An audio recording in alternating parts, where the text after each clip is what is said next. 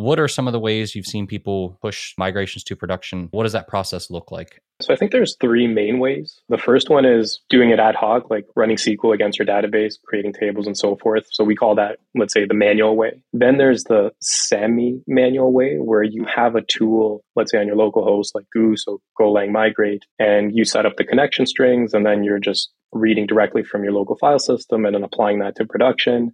But then eventually, when you get to larger organizations where you truly want to have auditability, versioning, being able to track like what happened in production, then you set up a continuous deployment environment where that step of physically taking some files and applying them to production is carried out in your CI/CD pipeline.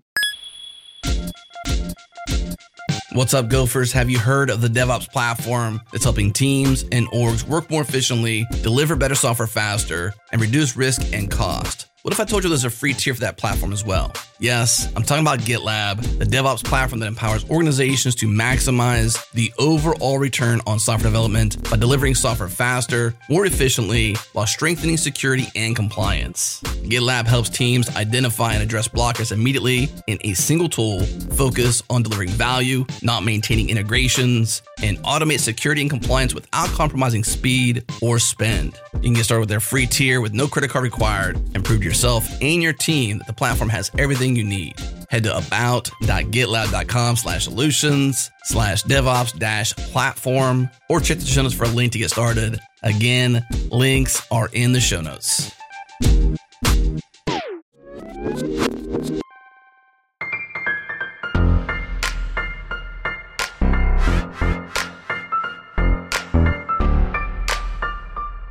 Let's do it.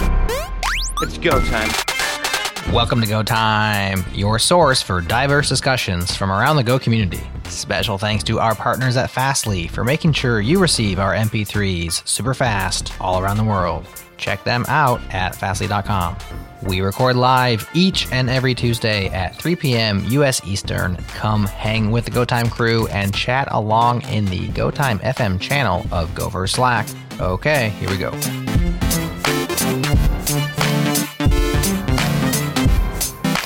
Hello, everyone, and welcome to Go Time. So today I am joined by Mike Fridman. Hey, Mike, how are you? Hello.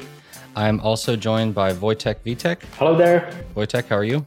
I'm good. And today we're going to be talking about schema migrations. So we're going to be talking about tools that you can use to manage these, different processes around them, some mistakes you can make, and maybe some tips on how to avoid them, hopefully.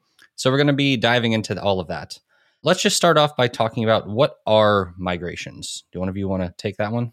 Yeah, sure. I could take a crack at it. So at a very high level, migrations, or the type of migrations that we're going to talk about, are schema migrations.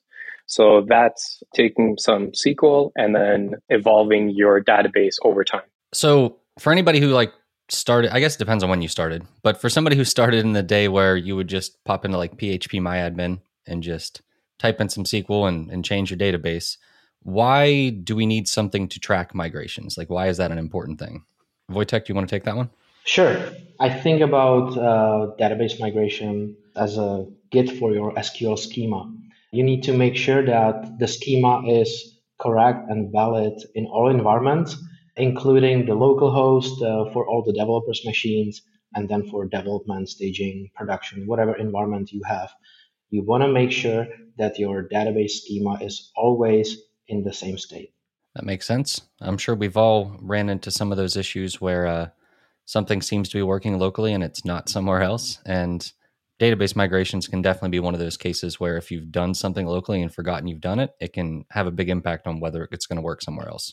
So to start here, I want to talk a little bit about the tooling around it, because one of the questions we get asked a lot is, how should people be running these migrations? What sort of tooling should they be using? And, how do these tools even work? And I think a lot of times this stems from the fact that people come from a framework like Ruby on Rails, where all of that's kind of baked into it and they don't even think about it. But then in Go, that's not really the case because we're not using a big framework. So what are some of the tools out there? And I guess if you can elaborate a little bit on what they're actually doing behind the scenes. I guess maybe we should as a suggestion, take it one step back and understand why we're doing this in the first place before we get to a tool. So before you even jump into a tool, as a developer, you're usually developing some backend application, and you want to make incremental changes to your database because new requirements come up or you understand users better. And if you're a single developer on a single system, you can probably get away by applying migrations directly, doing an ad hoc deployment, and then just calling it a day. But as soon as you get into a team or an organization and you have multiple developers working in parallel, there needs to be some sort of a process to coordinate how do you incrementally make changes to your database over time. And then you want to sort of decouple that from your application and then be able to eventually roll that out. So some of the tools that you would use would be Golang Migrate. I think that's the most popular one, probably because of SEO. I think there's other ones such as DBMate. Me and Vojtech maintain one called Presley Goose. But at a very high level, the way these things work is you usually have a migrations directory, and that directory is going to contain SQL files or Go files, depending if the tool supports it. And those files are usually going to be incrementing integers, so like 1, 2, 3, or they might be timestamps like year, month, date, hour, minute, seconds. So they're large numbers, but they're still incrementing over time. And then these tools, their only responsibility is to read those files and determine whether those migrations have been applied or not, and then keep track of that with usually a metadata or schema history table in the database. So when you talk about like a history table in the database, this means, and I think a lot of people don't quite realize this, but this would mean that your tool is going to create a table in their database that keeps track of these things. So whenever it's actually running the migrations, it's going to say, has migration 01 run? And if so, it's going to skip it. Otherwise, it's going to run it. Is that correct? Yeah, that's pretty much what it does. Depending on the tool, different tools work slightly differently, but conceptually, that's what happens is you read your files, you read kind of where you are in terms of the version that you're currently at, and then any new migrations should be applied. So presumably this could lead to a case where, I guess the one way I'd look at it is, I think I've seen people change migrations that have already run, and then that can be confusing to them. And I think that's in part because they don't quite understand how they work. And I suppose this could also lead to cases where you need to undo migrations. So what would that process look like? Yeah, so usually when you write these SQL files, you'll usually create an up migration. So that'll be something like create table, alter table, add an index, maybe even drop an index. That could be your up migration. And then you'll provide the corresponding way to roll that change back. So it'll be something like drop table, drop a column, drop an index, whatever that may be. So depending on the tool you use, like for example, Golang Migrate, you have two separate files. So you'll have something like O1 create table up, and then you'll have O1 create table down. And when you do your up migrations, that creates the table. When you do your down migration, that drops the table. So you kind of have a way to go forwards and backwards in your migrations. So when we're looking at these migrations, another question that I've seen pop up is it possible for them to run not like directly in the order that's listed? You know, like if you're sorting, I guess, alphabetically, I'm not sure what basically, you know, they're sorted by the number, like the 01, 02, 03. Is it possible for these to not run in the order that they're listed in the directory? It depends on the tool. So this is actually an interesting one because the number one requested feature in Goose was being able to apply out of order migrations. Because from what I understand, and it's been like 8 years since I've done any Rails work, in Rails you have time-based migrations and you kind of just apply the migration and call it a day. You don't think about it too much. So depending on the tool, if you're tracking every single migration that you have historically applied, you can start to determine whether you have out of order migrations. And the way you get to out of order migrations can be, for example, two developers checking out the repo on the same day, creating, let's say, a sequential number or a time space number, and then trying to apply those. Depending on the tool, you'll get conflicts. Like if you're trying to apply migration 26 and another developer already applied 26, like the tool will tell you to fail. But the tool can also detect that you have out of order migrations and allow you to apply those migrations if you want to. Or if you don't supply the correct flag, it'll just fail and say, hey, this is out of order. You need to either fix it or provide the flag.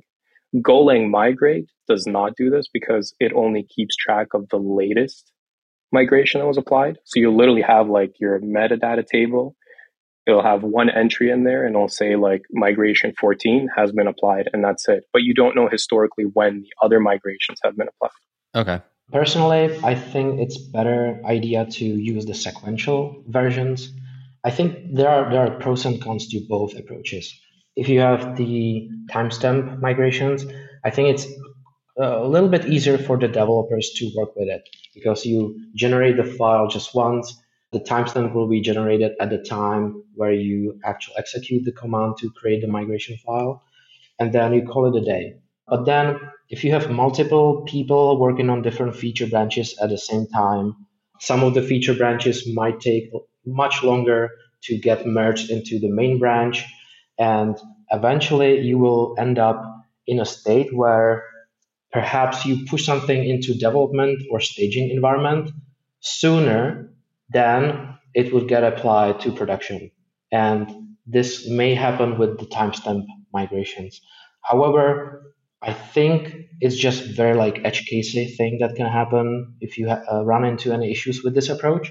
I prefer the sequential like increments for the versioning just because I like to think about this history for the schema linearly, right?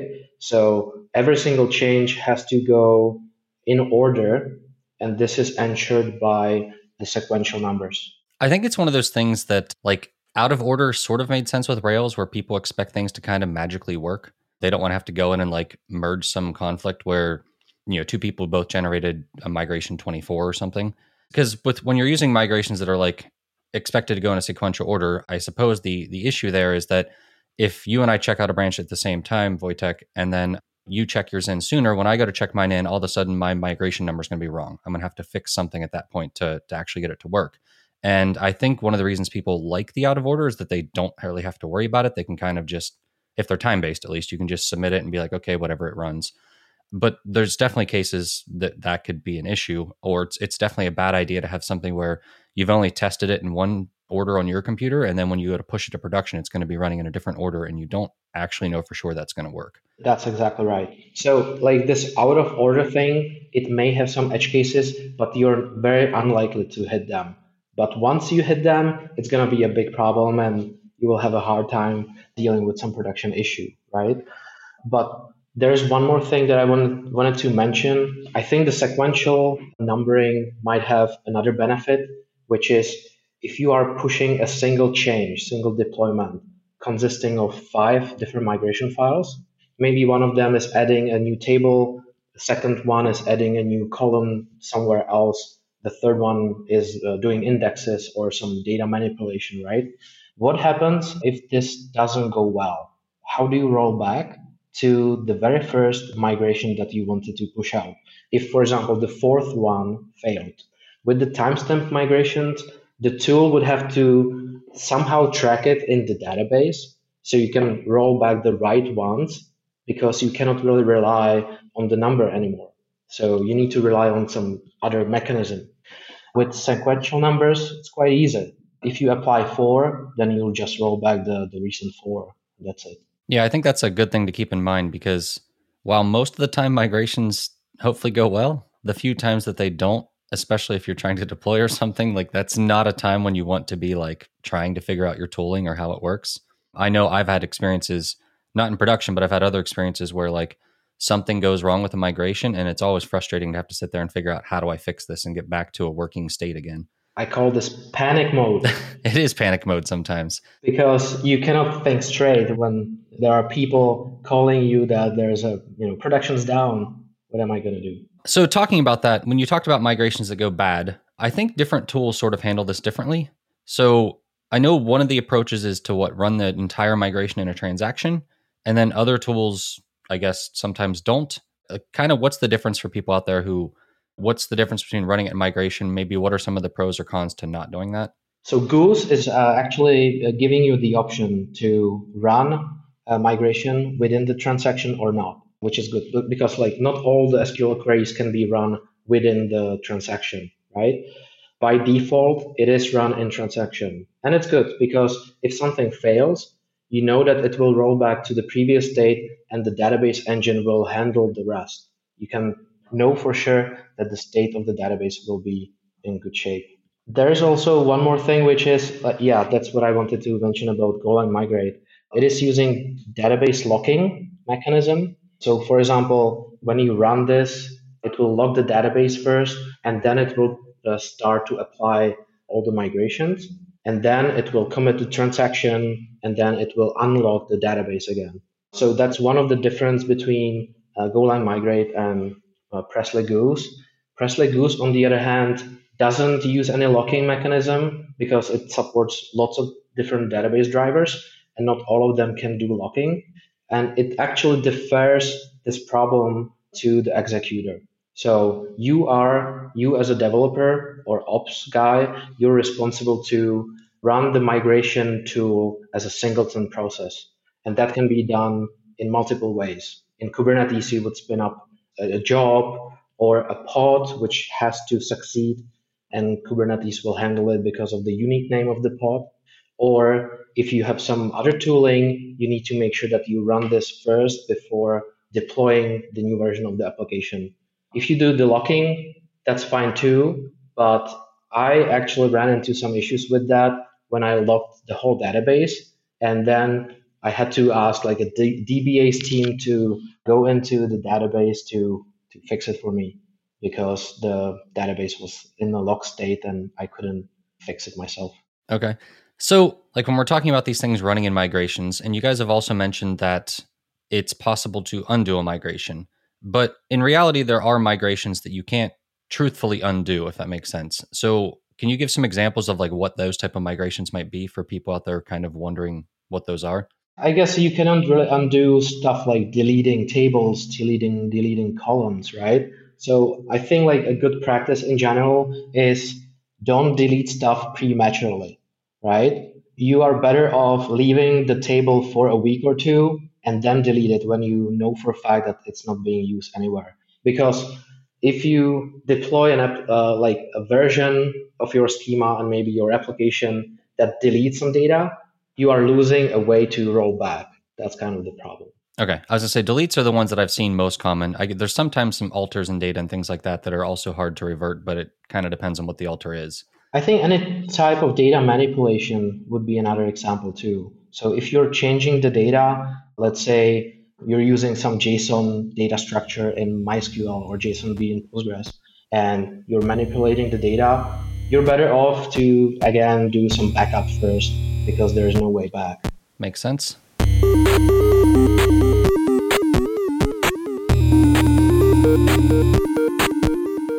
Hey there, it's Jared again. Have you heard about Changelog++?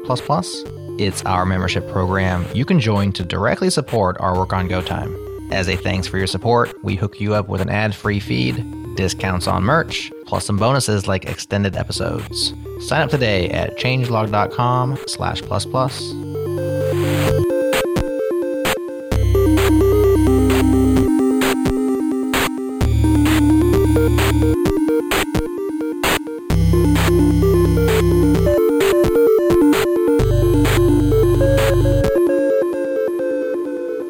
So when we're talking about migrations, do you have advice on sort of how to set up that process? Because at times we do need to eventually delete data, or maybe we need to add a new column. Then we need to deploy some code that uses that column. So do you have advice on people sort of like what process they should be using for that type of release, if that makes sense? I could probably describe what we did, and I think that's what a lot of folks do. You typically want to decouple your migration steps from your application. So this is the one thing that a lot of folks try to do, and it may or may not work out well, is in your runtime, for example, you're trying to add your migration steps within the same application that you're running. So it's literally the same binary that you're compiling. And that's going to potentially get you into troubles, and we can elaborate on that. But what we've seen works best is when you have your application and then you have your migration step. So in our case, for example, we have Kubernetes. So that's doing a rolling upgrade where we sequentially apply the migration steps first, and then we do a rolling upgrade of the nodes. Now, the thing to remember there is that those nodes are going to have an old version and a new version of your application running at one time. So they're going to coexist. So whatever changes you're making to your database have to be forwards and backwards compatible in the old and new versions of the application. So some migrations, you actually have to split into two steps. So you can't do it all in one step. So the way that usually works is write your migration, update your code, deploy that change set to production, and then write another migration and or more code changes, and then deploy that again. And the main reason you want to do that nowadays is to accomplish zero downtime deployments. Like, it's easy when you can just say, oh, I'm going to turn the application into maintenance mode. And then you don't have to worry about writes happening to your database and you can go nuts. But if you have a high available system, you have to be careful with how you structure that. And the way I explained it, I think, is the way most folks do it. No, that makes sense. It's one of those things that it's hard and sometimes it's more painful to do because you have to take work and basically split it up over several deploys, and that can sort of feel like a drag.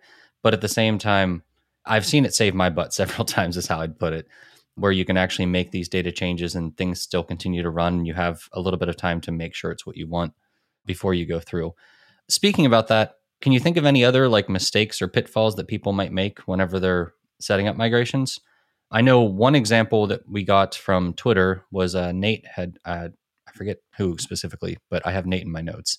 Nate had mentioned that his team likes to use just like 01-migration.up, or basically they pick like a specific name. So it's like 01-migration and 02-migration. And they actually use like the word migration so that if they end up with out of order or two conflicting, like two developers have 02 migration, that when they go to commit the code, they immediately see like, oh, this one's already taken. I need to go update it. Are there any other like tips like that or pitfalls that you've seen people fall into?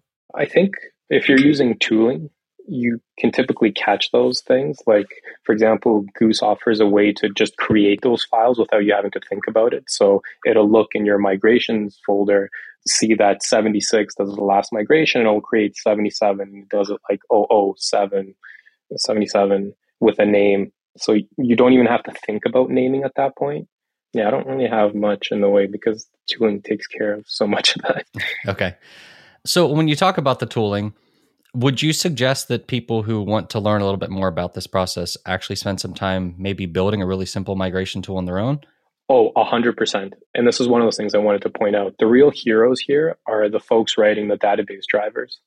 Thank you to those people for writing those drivers, because none of this would not be possible. These migration tools that we mentioned, Goose, Golang Migrate, DBMate, and a plethora of other ones, they're really just thin wrappers with some functionality in terms of like reading some files, parsing the SQL statements, and then applying that through SQL DB or SQL transaction, and then just exec with context or something like that.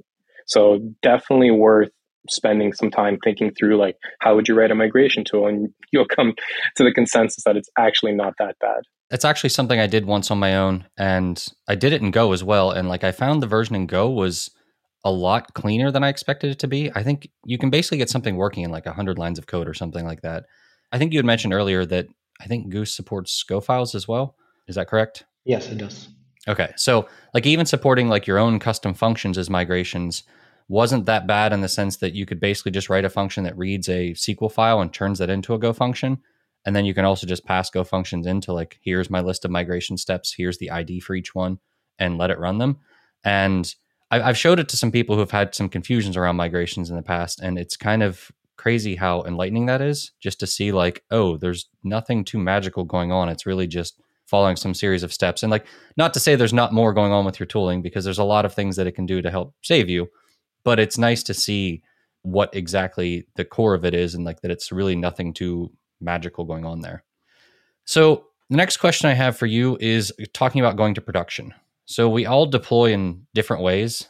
For instance, I think, Mike, you had talked about sort of building this into your application so that when you, or some people like to build it into their application, so when they deploy it, it just kind of automatically does that.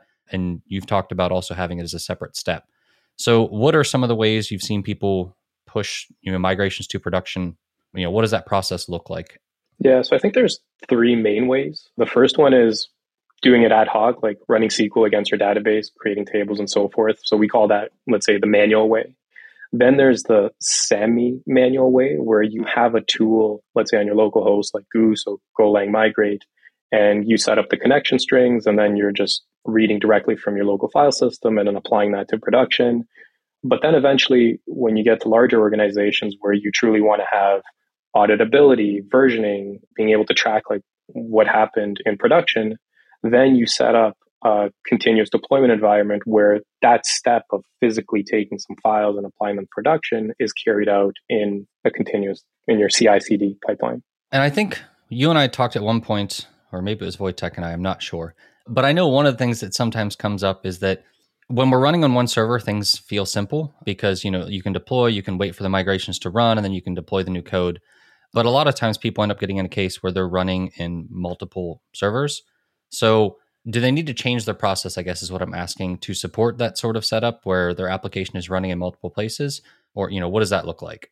I think it may depend on the tool itself that you're using. As I mentioned previously, some of those migration tools use locking mechanism. So even if you have hundreds of nodes running at the same time and you're deploying them via some rolling update mechanism, they will eventually hang on and wait for the first instance to finish the migration first because of the locking mechanism. It has some pitfalls too because the mechanism can hang and then you need to resolve it by hand. I would say the other approach is to really run a singleton process. So you just need to make sure that your CD pipeline has either a manual step or it has some dependency between your migration and then deployment of the rest of the application. I saw people using init containers in Kubernetes to do this, but that relies on the locking mechanism. I saw people, and that's including me, that are running like a single process instead and waiting for the success or failure on that one. So I guess it depends on the tool. Another one I've seen people ask about is like GitHub Actions. Have you seen people use something like that with their, like if they're using it for deployment and continuous integration stuff? Have you seen people successfully use a step there that runs migrations before doing a deploy? Or are there some reasons why that would be a bad idea? I can't really think of a reason. It really depends on the infrastructure and the CI/CD pipeline of that specific organization. I mean, GitHub Actions is at the end a CD pipeline or CI/CD pipeline anyway. And that's what most of the folks out there are using for deployments as well. So, I mean, as long as you can depend on one step to another and make sure that the migration was successful first before deploying the rest of the application, you're good to go. No, that makes sense. I know it's one that people are more familiar with a lot of times, especially when they're getting started. I feel like GitHub Actions are a little bit more approachable. Obviously, when you get to larger scale corporations, there's usually some process involved.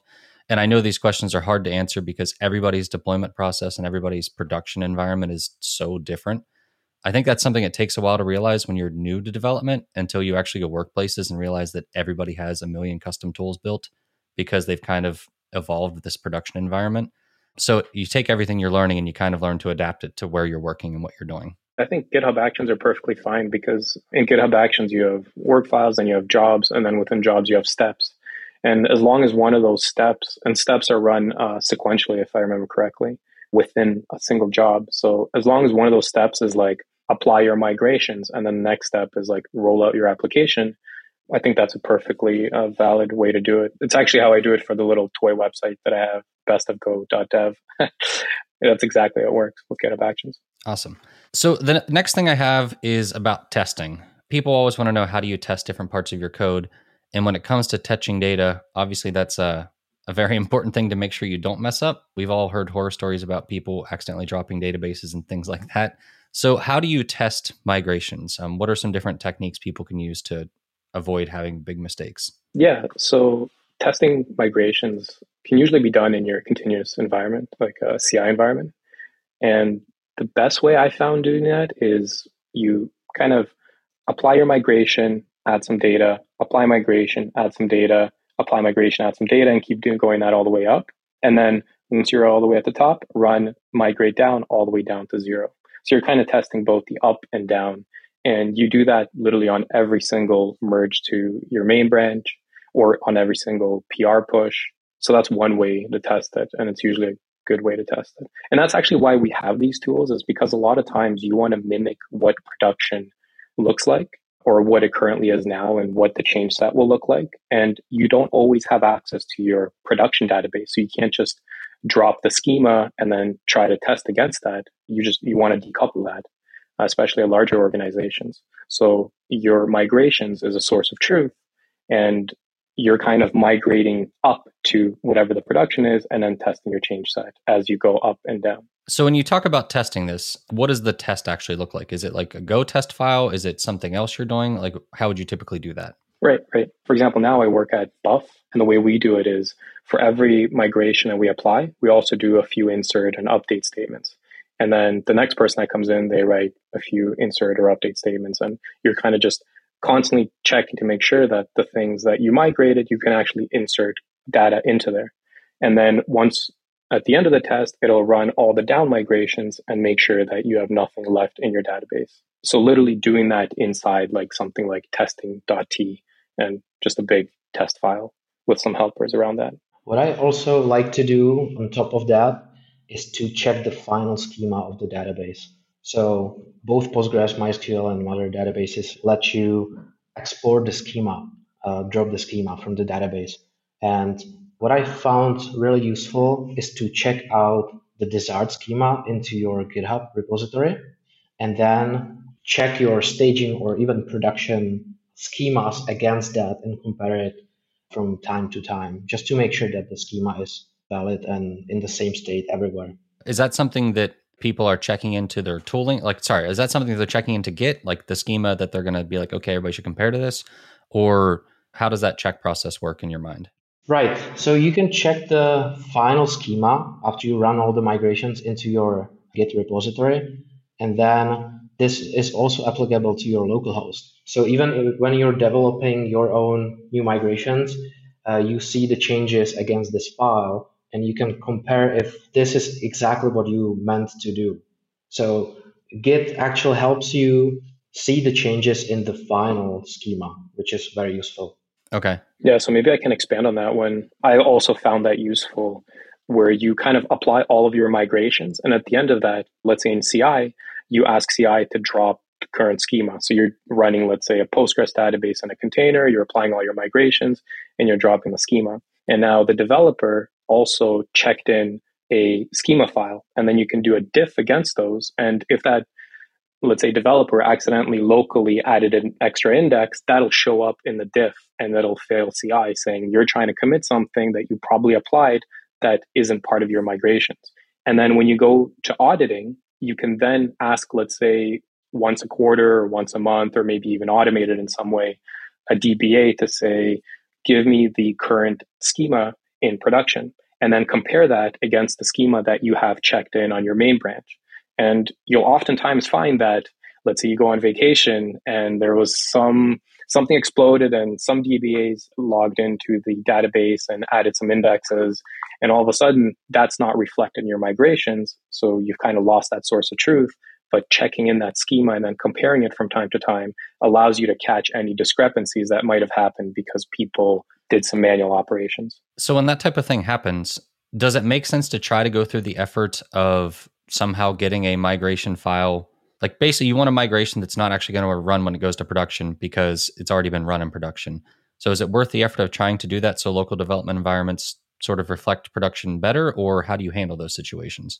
I think this type of changes that, let's say, some performance engineers or DBAs would do is adding the indexes, as Mike mentioned.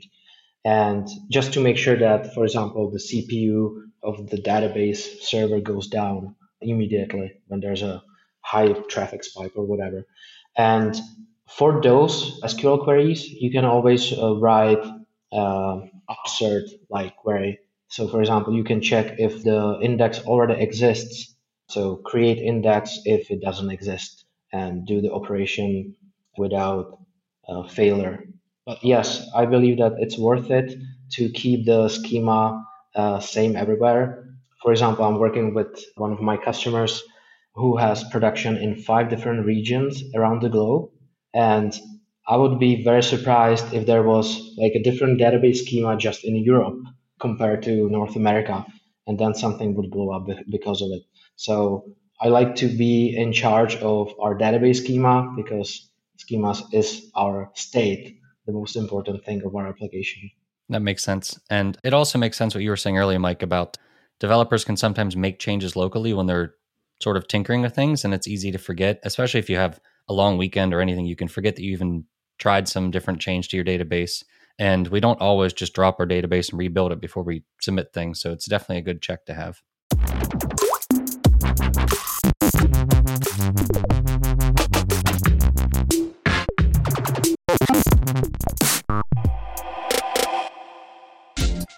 Hey, Jared here. One of the things we can count on in the software industry is change. The state of the art changes so fast, in fact, that keeping up can feel like a whole other job on top of your actual job. That's why we created Changelog Weekly. It's our totally free newsletter that we drop in your inbox each and every Sunday. We link to the latest news, the best articles, and the most interesting projects that you should be aware of. We also add a little commentary from us saying why something's important, pointing you to other instances of a trend, or just making a dorky joke to keep it lively. So if you haven't yet, I recommend subscribing to Changelog Weekly and help us help you keep up with the latest. Head to changelog.com/weekly and sign up today. Again, it's totally free and we never spam you. Yuck. One last time, that's changelog.com/weekly.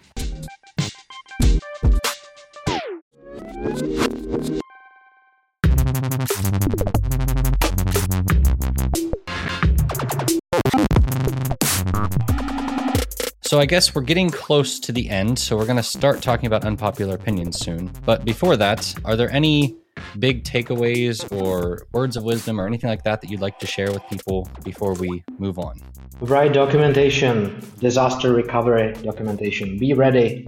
Be ready to have backups and be able to actually apply them if you need to.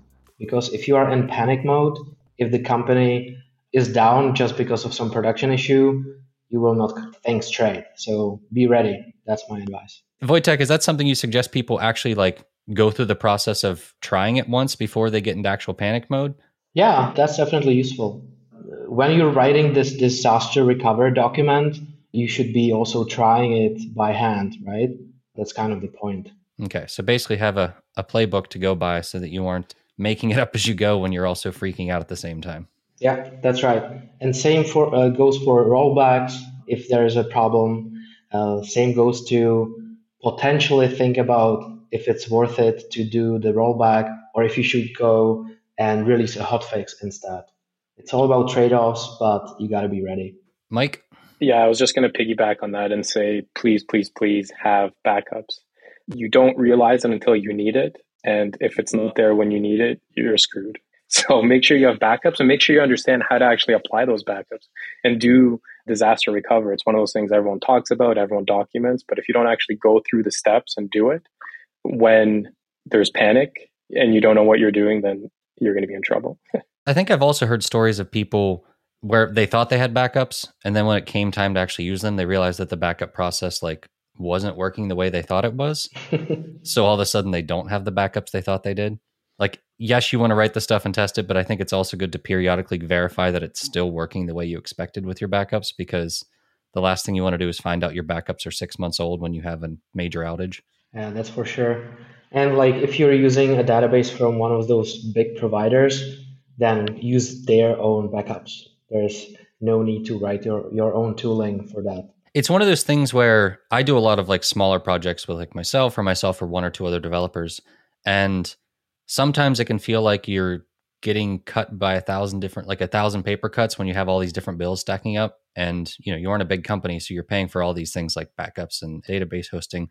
But at the same time, there are so many easy ways to just break everything or screw everything up if you don't just rely on them. Like, they are incredibly helpful. Just, I know that sometimes people like to avoid them or like to try to roll something custom because they don't want to spend that extra couple dollars. But at the end of the day, if you're planning on doing something that's like using real data and people are paying for, it's worth getting it right. Okay, we are going to move on to unpopular opinions. I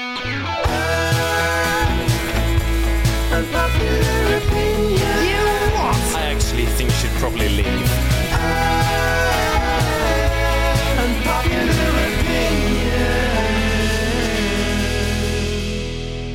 Okay, Vojtech, I think you said you have an unpopular opinion for us.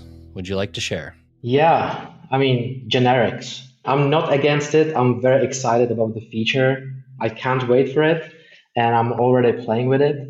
But I'm also scared for the Go community, like what's going to happen in the next 2 years.